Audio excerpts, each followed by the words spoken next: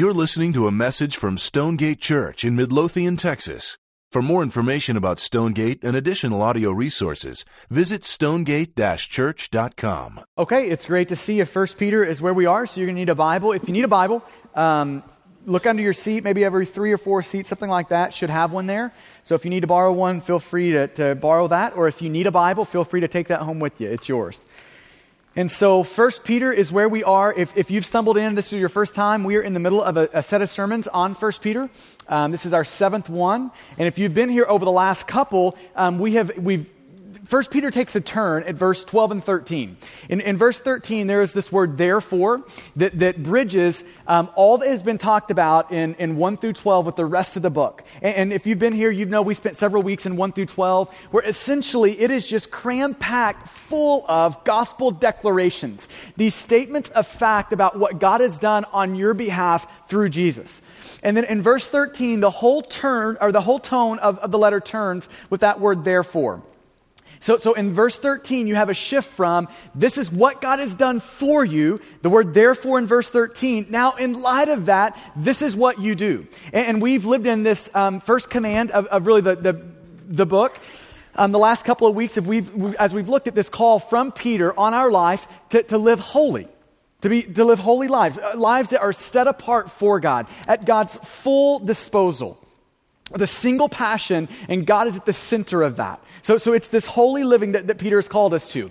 Now, here's what's about to happen this morning, and really for the rest, or the next chapter and a half, is Peter's about to take this general call to holiness, and he's about to apply it to various situations and circumstances. So as you start reading through in chapter 2, you're going to see him apply it to how you submit to a government.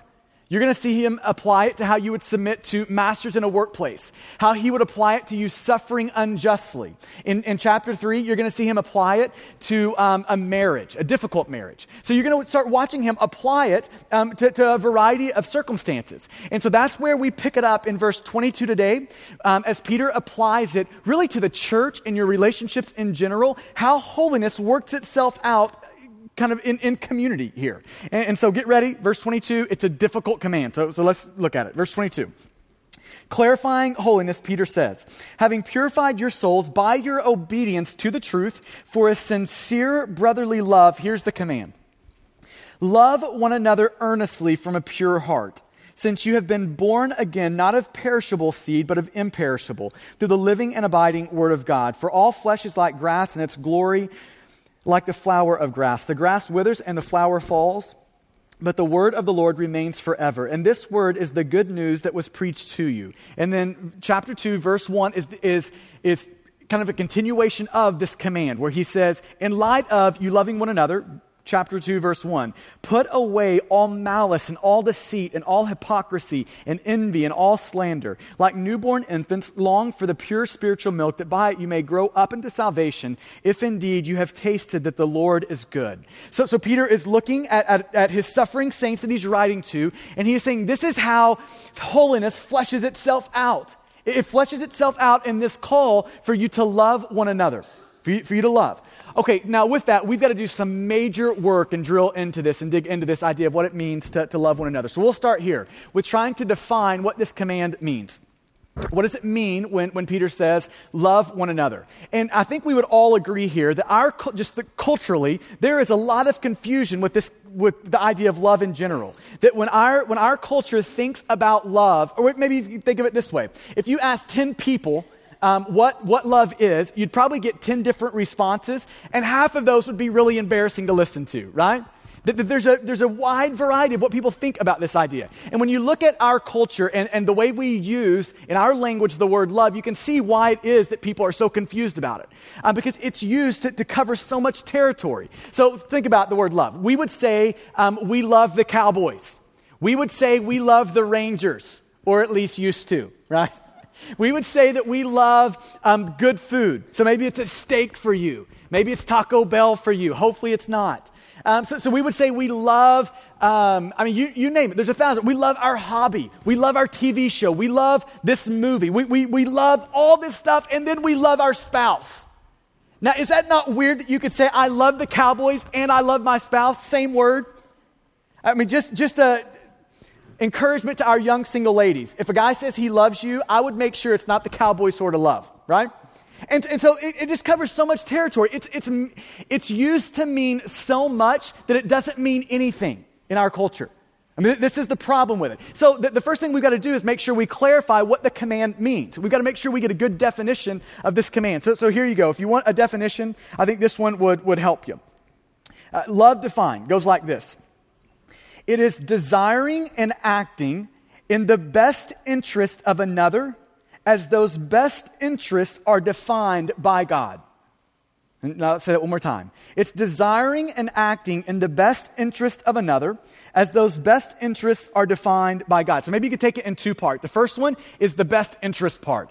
It means that you are wanting and you are working for the best interests of other people. That you're wanting it and you're working for it. That you desire it and you're actually doing something to accomplish it. See, love is not neutral. Love is not, well, I didn't kill them. Love is positive. Love is I went out of my way to do something good. Love is I went out of my way to pursue their best interest. See, it's not a neutral issue. It is you actually doing something on the positive side of the scale. Love is you wanting and you working for the best interest of another person. And this is, by the way, what makes love so difficult for us, is it requires you to prioritize the interest of other people over your own. It requires this crucifixion of self. It requires that idol of self be dethroned and dismantled in your heart. It requires all of that to love people. It requires you prioritize them over you. So it's you wanting and you working for the greatest good, the best interest of those around you. Okay, now here's the second part of the command. That those best interests are the greatest good is defined by God. So you don't have the right to define greatest good. God defines it and we work toward it. Okay, this is love. God defines the greatest good, and then we want and we work for the greatest good, the best interest of those that are around us. Okay, now notice the difference in that definition, and I think how a lot of our culture would think about love. Most of the time when love is used in our culture and in our language, it has a sentimental feel to it. It is all about emotion and feelings. And I'm not saying that that's not a part of this, because there is a desire for it. There is a wanting for it. But I'm saying it's not primarily a sentimental feeling, right? When you look at this idea of love, it is more of a posture of the heart, an attitude of the heart. It's us wanting their good, and it's us pursuing their good. So rather than falling in and out of love like we would so often think about it, love is more something that you step into, and by God's grace, you stay in regardless of what they do. It's not a feeling that you just fall out of. It's a commitment that you stay in, that you're working for, you're wanting their best good regardless of what they're doing. Okay, so this is love defined. Okay, now maybe we could just stop here and throw out the first question for you. Does this sort of a love characterize your life? Does it mark the way that you live? Prioritizing the good of other people, not just neutral to other people, but you actually wake up with the intent of today, I'm going to express love to people by working and wanting their best. I mean, do you have that happening? Okay, now I want to take a step back from 1 Peter and this command specifically and kind of show you the wider context of how often you see this command in the Bible. That this isn't like a peripheral thing. This is right at the center of what God has called you to be and do as a Christian. So just watch this play out in various authors throughout the New Testament. We'll start with Peter. He gives this command in 1:22, but then if you go on to 1 Peter chapter 4, verse 8, you see it again. And all these are going to be up on the screen. If you want to write down the reference, go for it, but they're going to be up here for you, so you don't have to turn there. 1 Peter chapter 4, verse 8 goes like this. Above all, keep loving one another earnestly, fervently, zealously, since love covers a multitude of sins. Isn't that a beautiful thing about love? That it covers a multitude of sins? Listen to Paul as he describes it. 1 Timothy 1:5, the aim of our charge, here's what we're getting at, he's saying, is love that issues from a pure heart and a good conscience and a sincere faith. 1 Corinthians 13, one of the most well-known passages on love, he says this, if I speak in the tongues of men and of angels but have not love, I am a noisy gong or a clanging cymbal. Now, are you a clanging cymbal, noisy gong, right? Or is love characterizing how you interact with people? Galatians 5:14. I think this is a fitting verse for the church to read. Listen to what Paul says here. For the whole law is fulfilled in one word. So all the laws that are in the Bible fulfilled in this. You shall love your neighbor as yourself. Like if you've got that going, it's evidence of a redeemed heart, and it's evidence that grace has actually rocked your heart and wrecked your life and is actually redeeming some things in you. So you shall love the neighbor as yourself. Verse 15. But if, and how many churches are characterized by this? But if you bite and devour one another, in your language, in your speech, if you're biting and devouring, watch out that you are not consumed by one another. He goes on, Colossians 3:14, and above all of these things, above all these, put on love, which binds together everything together in perfect harmony. Romans 13:8, owe no one anything except to love one another. Ephesians 5:1 and 2, therefore be imitators of God as beloved children, and this is how you imitate God. Verse 2, and walk in love as Christ loved us and gave himself up for us as a fragrant offering and sacrifice to God. Listen to these words of Jesus in John 13. Verse 34 and 35 says this, a new commandment I give to you, that you love one another, just as I've loved you, so that's the standard, then you love one another. Verse 35, and listen to that why it's so important that we actually have this going on here. He says, by you loving one another, the way you seek, the way you want, the way you work for it, the best interest of those around you, the way you do that, by this all people will know that you are my disciples if you have love for one another. And then John, in 1 John 4:7 and 8, listen to these sobering words from John. He says, beloved, let us love one another, for love is from God, and whoever loves has been born of God. So if you love, it's evidence that you've been born of God and knows God. Verse 8, anyone who does not love does not know God, because God is love. I mean, let that be sobering for you. I love what J.C. Ryle says about these commands in the Bible. He says this, I shall make no comment upon these texts. I think it's better to place them before my readers, in his case, in their naked simplicity, and to let them speak for themselves. If anyone is disposed to think the subject of this paper, Christian love is what he's writing about, a matter of insignificance, I will only ask him to look at these texts and to think again. He that would take down love from the high and the holy place it occupies in the Bible and treat it as a matter of secondary importance must settle his account with God's word. So I just want you to see it. This is a central thing for you. If you're a Christian in here, that this is around the center of what God has called you to do and what God has called you to be. The Puritans used to call Christian love or brotherly love, this sort of love that we're talking about, they used to call it the queen of Christian graces. The queen. It's important. It's at the top. It's at the center. It's the queen of Christian graces. And listen, this is the challenge for, I think, a lot of us in the room. A lot of you, this is your 3.4 billionth sermon you've heard on love. And so the issue is not a matter of familiarity to you. You probably have heard this. You probably know this. The issue is, are you living in it? Does this mark you? Does it characterize how you live, how you think, the flavor of your relationship? Does it characterize it? And maybe just to press all that one step forward, this is one of the sure marks that you are a Christian, or one of the sure marks that you are not a Christian, of how holiness fleshes itself out in brotherly love. I think it's interesting when you read the book of 1 John, and you read that through the lens of examining yourself, like the Bible, Paul's going to call you to do periodically, to examine yourself to make sure you're in the faith. And if you read through 1 John with that lens, it would give you 3 lenses by which to examine yourself. 3 lenses by which you can ask the question, is this there? And if this is there, I can be confident that God has redeemed my heart, that God has saved me, He's rescued me, that He's done this work of grace in me. And those 3 lenses, one in 1 John is a theological lens. There's things you have to know. That God sent Jesus to live a sinless life in place of your sinful life, to die an undeserved death in place of your deserving death, raised again on the 3rd day, and then you place your faith and your trust in that. Okay, so there's a theological lens of that. You've got to know those things and surrender to those things. But then there's a social or a moral lens to it. That has to produce a way of living. That this is James, that faith without works is dead, that it produces a way of living that is distinctly Christian. But then there's a social component to it, that it also shows itself out in brotherly love. This is 1 John 4:7 and 8, that if you've been born of God, this is what happens to you, that this new DNA is in you and it comes out in brotherly love.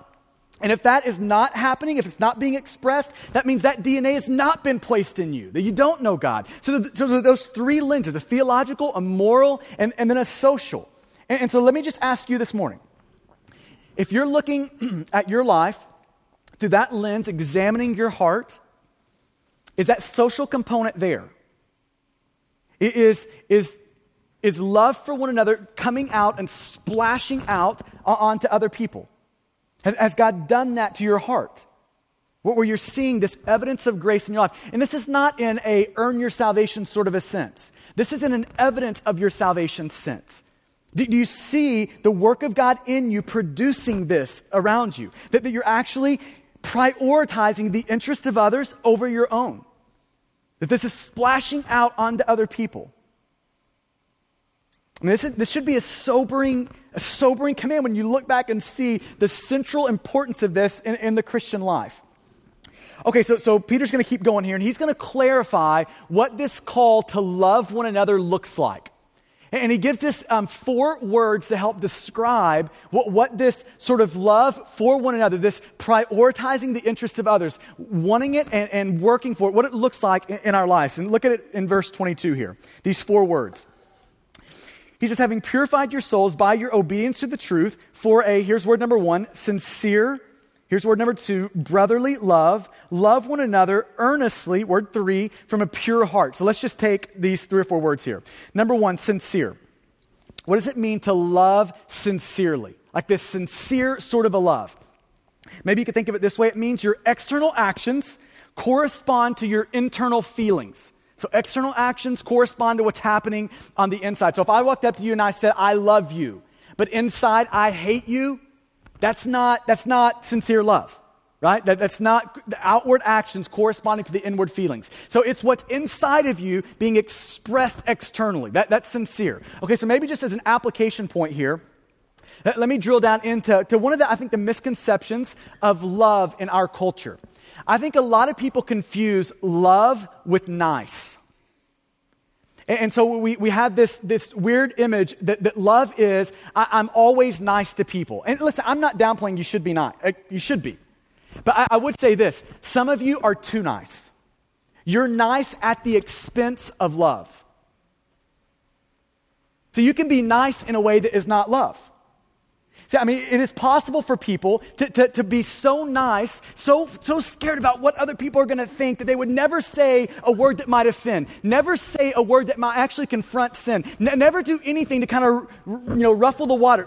Just so afraid of how people are going to respond, what they're going to say, so afraid of that they never speak the truth in love.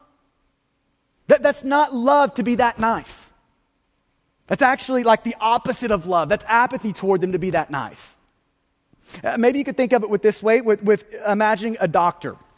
2 doctors. Here's doctor number 1, and you pick which one you would like. Doctor number 1, when you come in his office, he's nothing but a hug.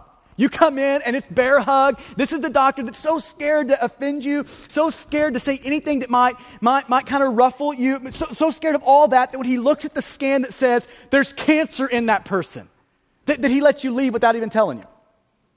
Okay, that's one doctor. Here's doctor number 2. Now, he loves you. He's sensitive toward you, but he is not overly concerned about what you feel.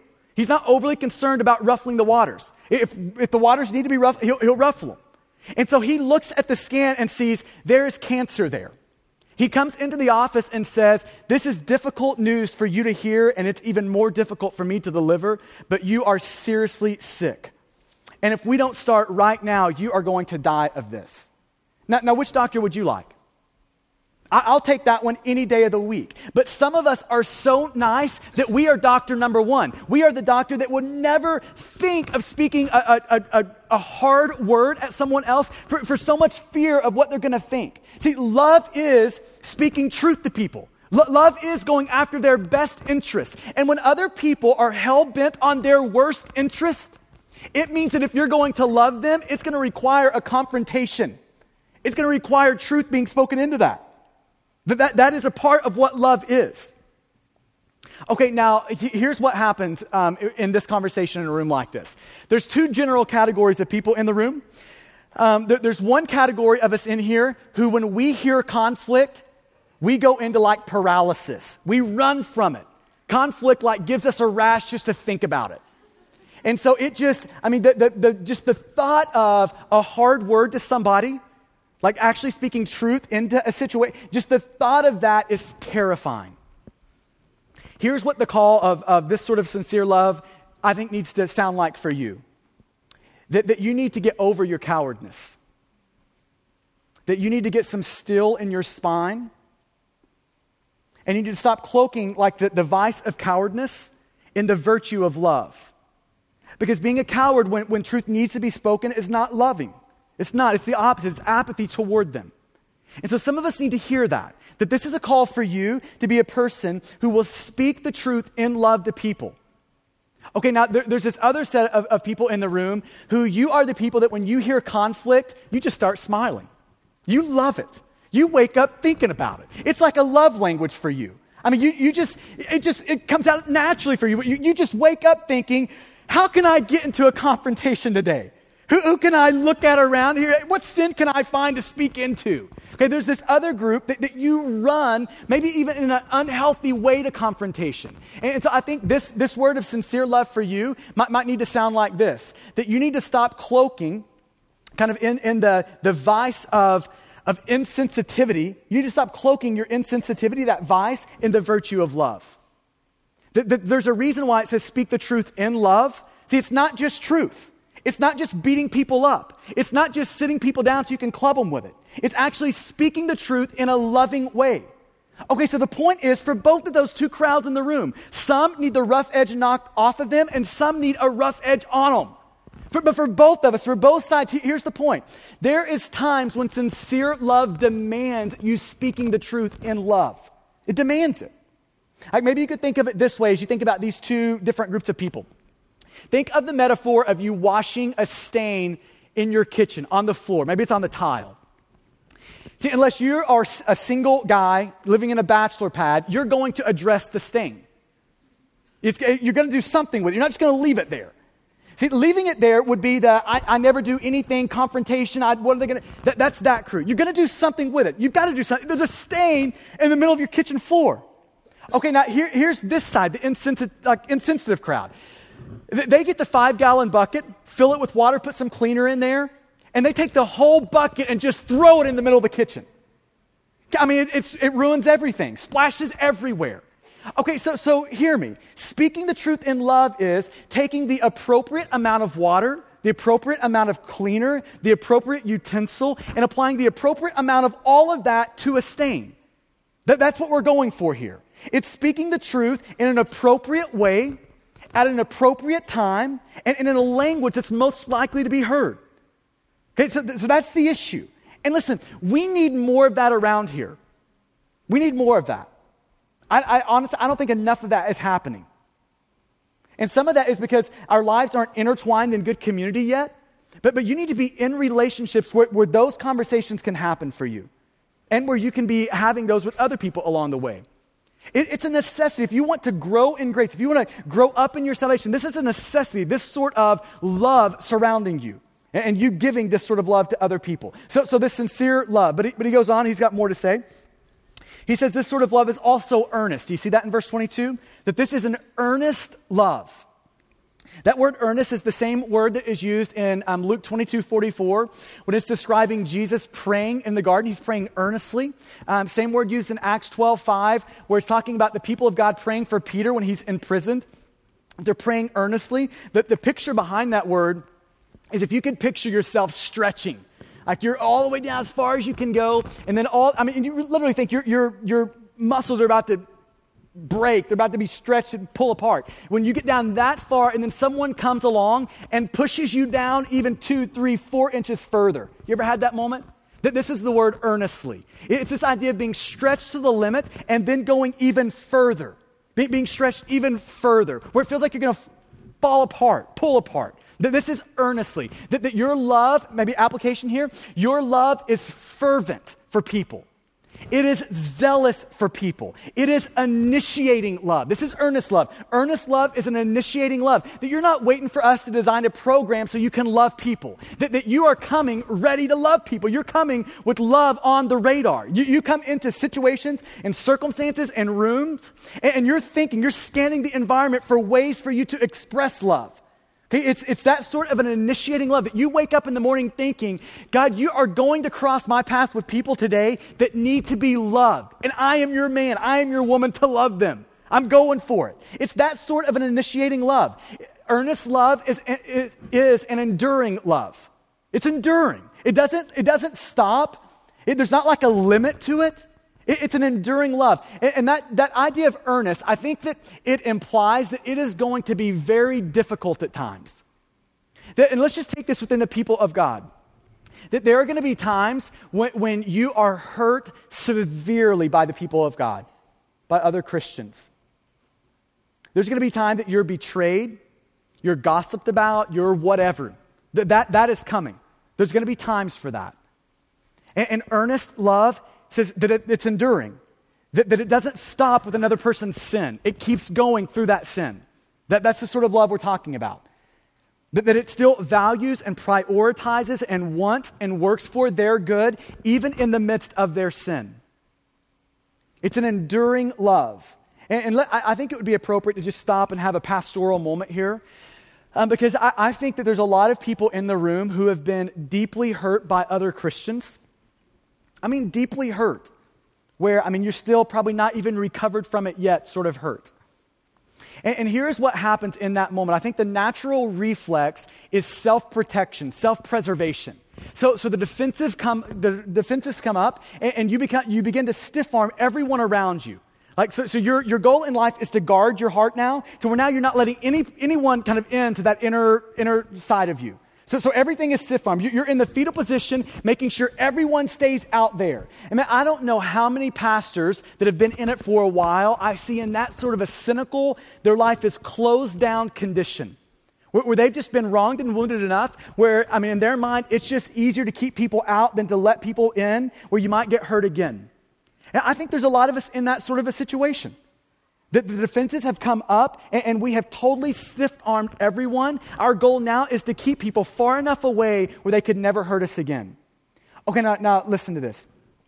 If that's you in the room, let me first say this. I am so sorry that you have been wronged and wounded like that by other Christians. On their behalf, let me apologize.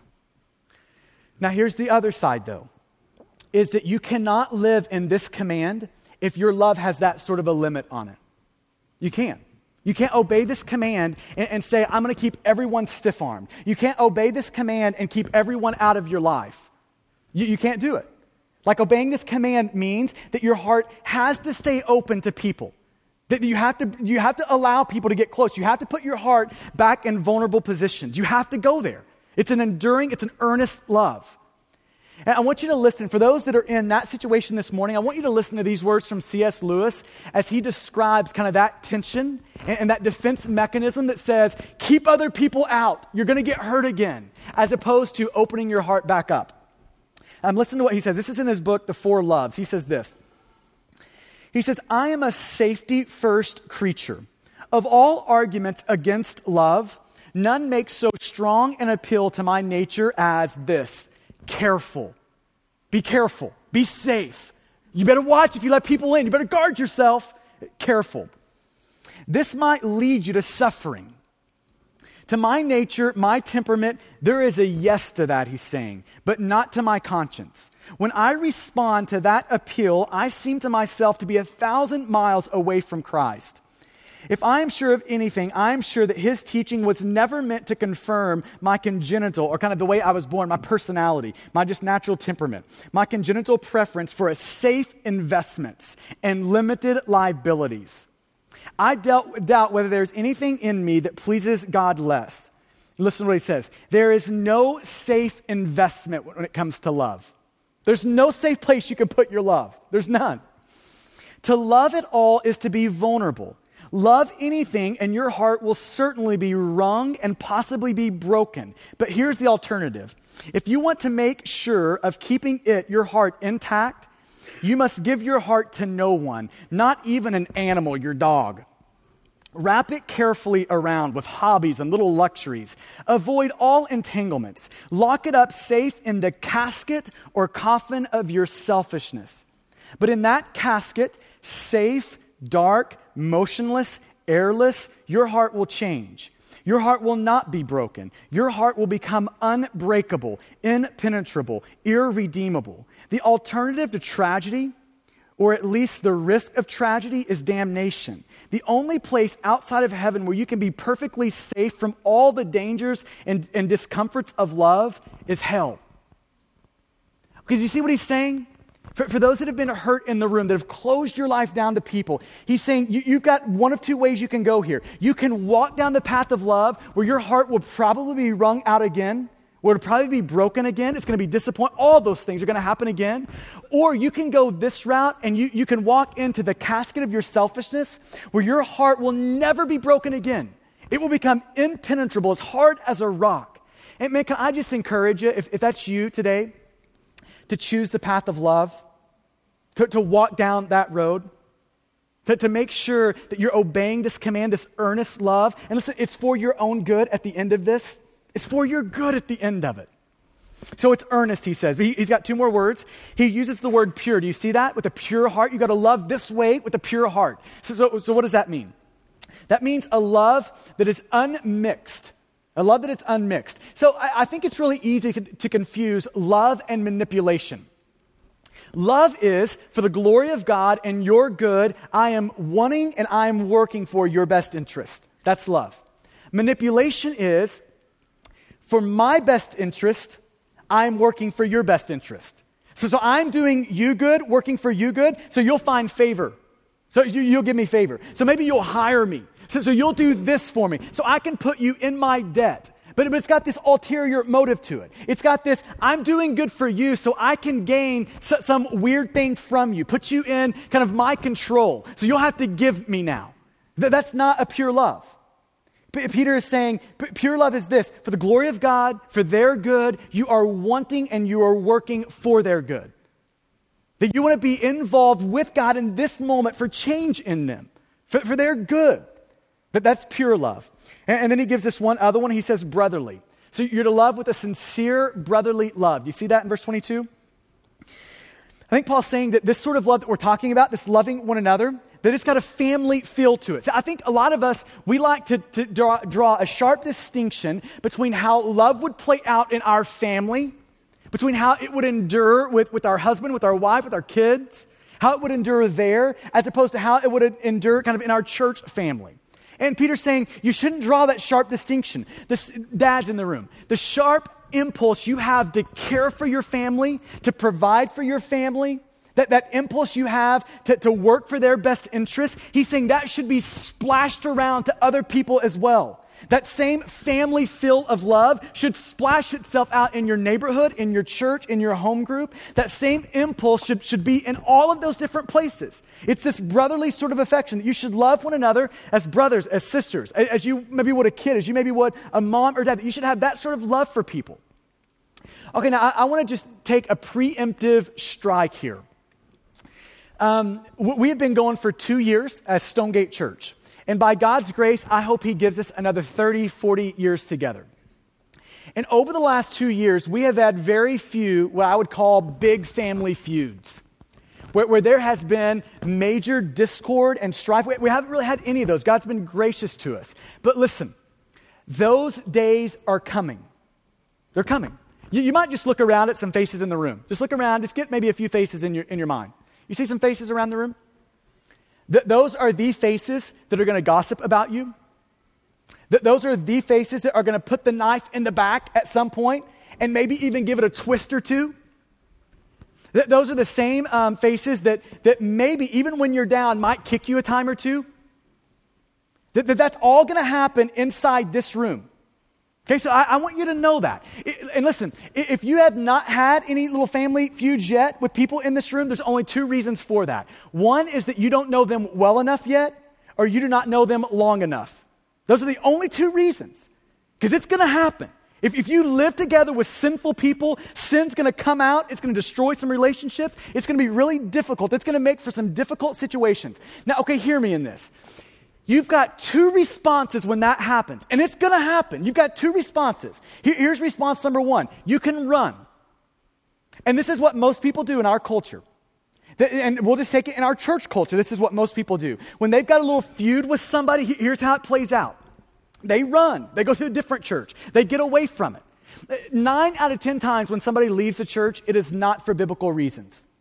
It is for petty reasons that are these family sort of issues going on. That they're not good, God-honoring reasons to leave. There are some God-honoring reasons to leave, but that's not them. And so you've got the decision. You can run. That can be one response. Here's your other decision. Is you can decide now that I'm going to respond in love to them. That when they sin against me, I'm going to respond by wanting and working for their best interest. I'm going after that. I am all in for that. But that's going to take a predetermined response from you now. That when people take from you things they could never give back, and they hurt, that you've got a preemptive strategy, a response predetermined that says, I am going to lavish God's love on them. And can I just tell you this? When those moments happen for you, that is going to be one of your opportunities for some of your biggest gospel displays. People aren't impressed when you do good to people who do good to you. But the gospel is displayed when people who do wrong to you get great things in return from you. It's going to be one of your greatest opportunities for a beautiful display of the gospel in your life. So this is the sort of love that he's talking about. It's this brotherly sort of a love. So let me stop. Does that sort of love characterize who you are? Does it mark your life? Do you see evidences of grace that is there in your life? Okay, and then look at chapter 2, verse 1. And I'm going to run through these really quickly. Peter gives 5 just love killers, things that just kill this command to love. That when these things are happening, it makes love an impossibility. You can't do these and love. Look at them, these killers of this command in chapter 2, verse 1. So he says, so put away all, and there's 5 of them, malice and all deceit and all hypocrisy and all envy and all slander. So let me just run through these really quickly. He says slander. That if you're going to love people, you can't slander people. So slander are these relational missiles that we kind of lob over to people in the form of words. Where we take our words, they're not redemptive, that they're spoken to harm people. They're spoken to hurt people. Okay, that's slander. When you talk about someone, not with their good in mind, but with their harm in mind. When your words are not redemptive about them. And this is the number one way it's justified, is people will say this. Well, listen, I would say this to their face too. Can I just tell you, it doesn't matter. That doesn't make it right. The issue is, should you say it at all? The issue is, are these words redemptive? See, your words are meant by God to be a channel of grace to people.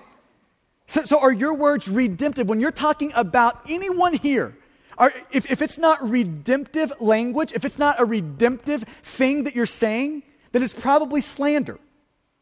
So your words are meant to be redemptive. If slander is happening in a place, it robs vulnerability from a place. It makes it almost impossible for love to take root and grow. But he gives another one. He says deceit. You've got to put away deceit. If you're going to love like this, deceit cannot be there. Deceit is lying.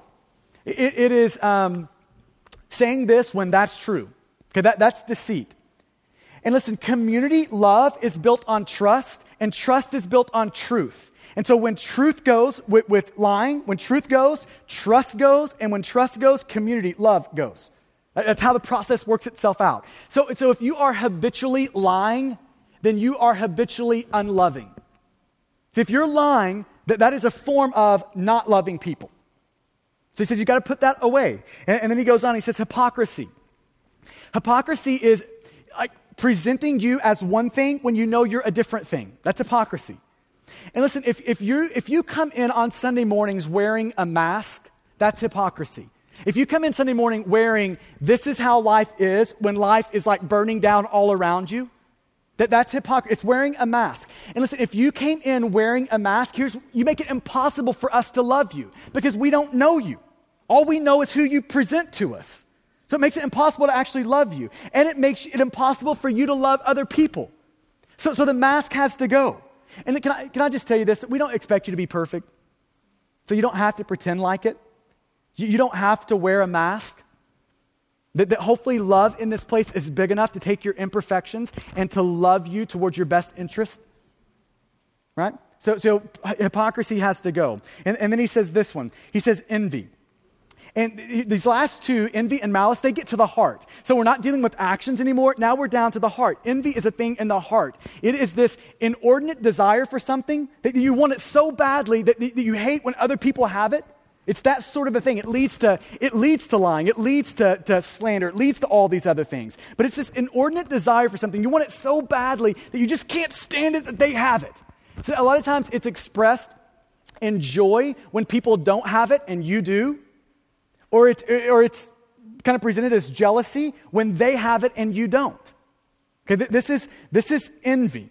It's ugly, it's dark, and if you've got envy, you can't be loving people. See, if you've got envy in you, that sort of bitterness and resentment in you, it means you're looking out for your interest, not their interest. Okay, that's envy. And then he uses this last one, malice. And this is kind of an all-encompassing kind of a word. I think maybe big picture-wise, it is that impulse in you that wants to kill that person when they have wronged you, when they've taken from you, when they've betrayed you. It's that impulse that leads to resentment and bitterness. That's malice down on a foundational level. And see, malice, its counterpart is forgiveness. See, malice is they've wronged me, so I'm building in resentment toward them. Forgiveness is they have wronged me, and I'm absorbing that debt for them. I'm going to suffer on their behalf. Okay, that's the opposite. See, there's three things that you can do when you're wronged. Here are the three. Number one is you can go get them and hate them. So you can go get them and get your club and you pound away on them. Okay, so that's one. You can go get them and you can hate them. Here's the second one. You cannot go get them and you can hate them. So you can sit on your couch, club in hand, clubbing them in your heart all day long. Okay, just building in resentment and anger and bitterness toward them. So you cannot go get them and you can still hate them. But here is the Christian way of love, is you can go get them and actually want and work for their best interests as you love them. You go get them, when they sin against you, you go get them and you love them. See, that is the way of Christian love. That's what Christian love, how it expresses itself. And that does not mean that you sweep sin under the rug. You can work for justice when you're sinned against without a vengeful heart. You can work for justice with a heart that wants and is working for their best, all in that. So this is the path of love. Okay, and we'll end with this. The command and its capacity. As I just think about this, I don't know when you hear this what this feels like and sounds like to you. Here's what it feels like to me. How is that possible? How does this sort of love, how are we even capable of that? Where does the capacity for that come from? I mean, I look at this and think, how do you love like that sort of brotherly love when they have hurt you like that? How do you love like this enduring, this earnest love when they have wronged you in that sort of, how does that work itself out? How do you do that? And Peter gives the response here in verse 22 and 23. Verse 22, having purified your souls by your obedience to the truth for a sincere brotherly love. He's going to surround it with the gospel. That's one part. In light of that, he says, love one another earnestly from a pure heart. Verse 23, since, because, you can do this because of this. You have been born again, not of perishable seed, but of imperishable, through the living and abiding Word of God. It's as if Peter is saying, this command is so difficult and so demanding that you will never be able to do this by yourself. You would never be able to do this on your own. You'll never be able to do this without and apart from the supernatural work of God in your heart. You see how he surrounds it with these bookends of the gospel? Verse 23. Love one another earnestly. How? Like, how are we going to do that? Since, therefore, because you have been born again. See, the only way you can love people like this is for you to be born again. That's the theological term regeneration. It is this supernatural work of God where he comes in and remakes, he reorients, he redesigns your insides. It's as if he comes in and plants in you an entirely new DNA. This is 2 Corinthians 5:17, that he comes in supernaturally and makes you a new creation. See, apart from God doing that, you can never love like this. Apart from God doing that supernatural work in you, this whole thing is an impossibility. Apart from God making you born again, regenerating you, you can never love this in this sort of a way. It's an impossibility. But he also has one thing on the top end of this passage in verse 22. So it's only possible when God does this work of making you born again, but the first part of that, having purified your souls by your obedience to the truth for a sincere brotherly love. And so on the top end of that passage, he says, and by the way, when he's saying obedience to the truth, that is Peter's language to say that you have responded in faith to all that God has done for you. Obedience to the truth equals, for Peter's language, responding in faith. If you look at chapter 1, verse 2, chapter 3, verse 1, and chapter 4, verse 17, all the same language. Uses this obedience language to talk about responding to God in faith, being a believer in God. And so here's what Peter is saying. Apart from God doing this supernatural thing where your heart is remade, and then you responding in faith to God, like you realizing that you are a sinner, that your sin has separated you from God. It has put you in in line of the wrath of God and condemnation of God. That you're in desperate need of grace, of redemption, of rescue. And that God's means of rescue is Jesus, his life, death, and resurrection. And then you respond to that in faith. And faith is a big biblical word. It's trusting God, surrendering your life, saying, God, I'm yours. And then it's treasuring God above all things, loving God above all things. And the Bible says when that happens, when we respond in faith to God, that he adopts us into his family. He reconciles us. He sends the Spirit to indwell us, to live inside of us, to empower this sort of love, to make this sort of love possible for you. But apart from that, apart from you responding in faith to God, the Spirit living in you, apart from that, you can never do this. So maybe this would be an appropriate way to finish this morning. If you're in the room and you've never trusted Jesus, you've never responded in faith, trusting and treasuring him above all things, then maybe this would be a great way for you to end today is by responding in faith to him. But by saying, God, here is my life. You've got it. Take it. And here's the beautiful thing. The Bible says in that moment that he saves you. The Spirit indwells you, empowers this sort of living. So if that hasn't happened for you, may this be your day. Amen? Let's pray together. We're going to finish today by responding to God with communion. And I think it's a perfect way to end this morning. The only way that this sort of a love the capacity can be created, one, and this capacity can be sustained throughout your life. The only way this sort of love can happen, can be sustained, can be splashed around to people. The only way it can happen is for you to be consistently looking at how God has loved you through Jesus. That's the only way. That's the only thing that can create this sort of love for people. And so maybe to use the imagery of a few weeks ago, maybe it would be good for you to just get before the cross and to see the ocean of God's love that is there. For you to stand on the shore of that ocean of God's love and to hear the waves break into the beach. These waves of God's love that say, you are so sinful that Jesus had to die for you. That's who you are before God. But that you are so loved by God that Jesus was glad to die for you. So the only way we can love the unlovely, the only way that will happen for you is to know that you were unlovely and that Jesus loved you. Man, can you hear the waves of God's love there? When we take the body and the blood, this bread and this juice today, that what you're doing there is saying, Jesus, your body was broken for me out of great love for the unlovely. And when you take the juice, you're saying, your blood was spilled for me, the unlovely. God, this is how you loved me. This is how you love me. And so may God give you a tangible sense of that. A tangible sense of you were unlovely and God came after you. He wanted and he worked for your best interest. And may it create and sustain a radical and reckless love for people. And so we'll take communion this morning, and this is how it works for us. You'll get the bread, dip it in the juice, and do all of that there. And dads, I'd encourage you to maybe pray over your families before you come up. You don't have to rush up. Kevin's going to sing a couple of songs. But here's the thing with communion, is before you take it this morning, you need to be right with God. And that means if you've got issues with people in the room, then Matthew 5 would say you need to go deal with that, and then you come up. Maybe there needs to be a phone call before you come up. Maybe there needs to be repentance before you come up. The issue is you need to be right with God before you do that.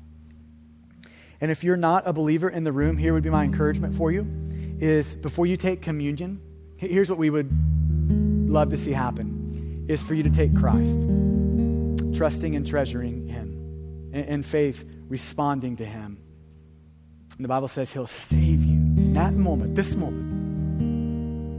So God, will you work these things into us? God, by your grace, will you drive into us an earnest love, a sincere love, a pure love, a brotherly love? God, will you do that?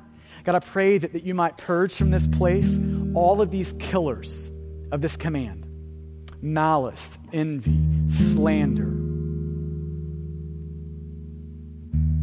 God, I pray for those who feel like they're living behind a mask this morning. God, that they might put down the mask and not live in hypocrisy. So God, will you work that into us? God, will you make us a people who have this defining mark of them of love? God, for those that need a rough edge, that are just too nice, God, I pray that this morning you would give them good steel in their spine.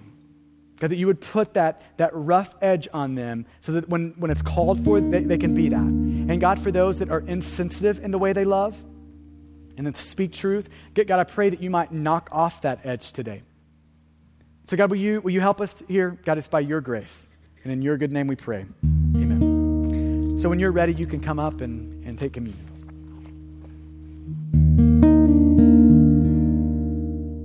Thank you for listening to this message from Stonegate Church, located in Midlothian, Texas.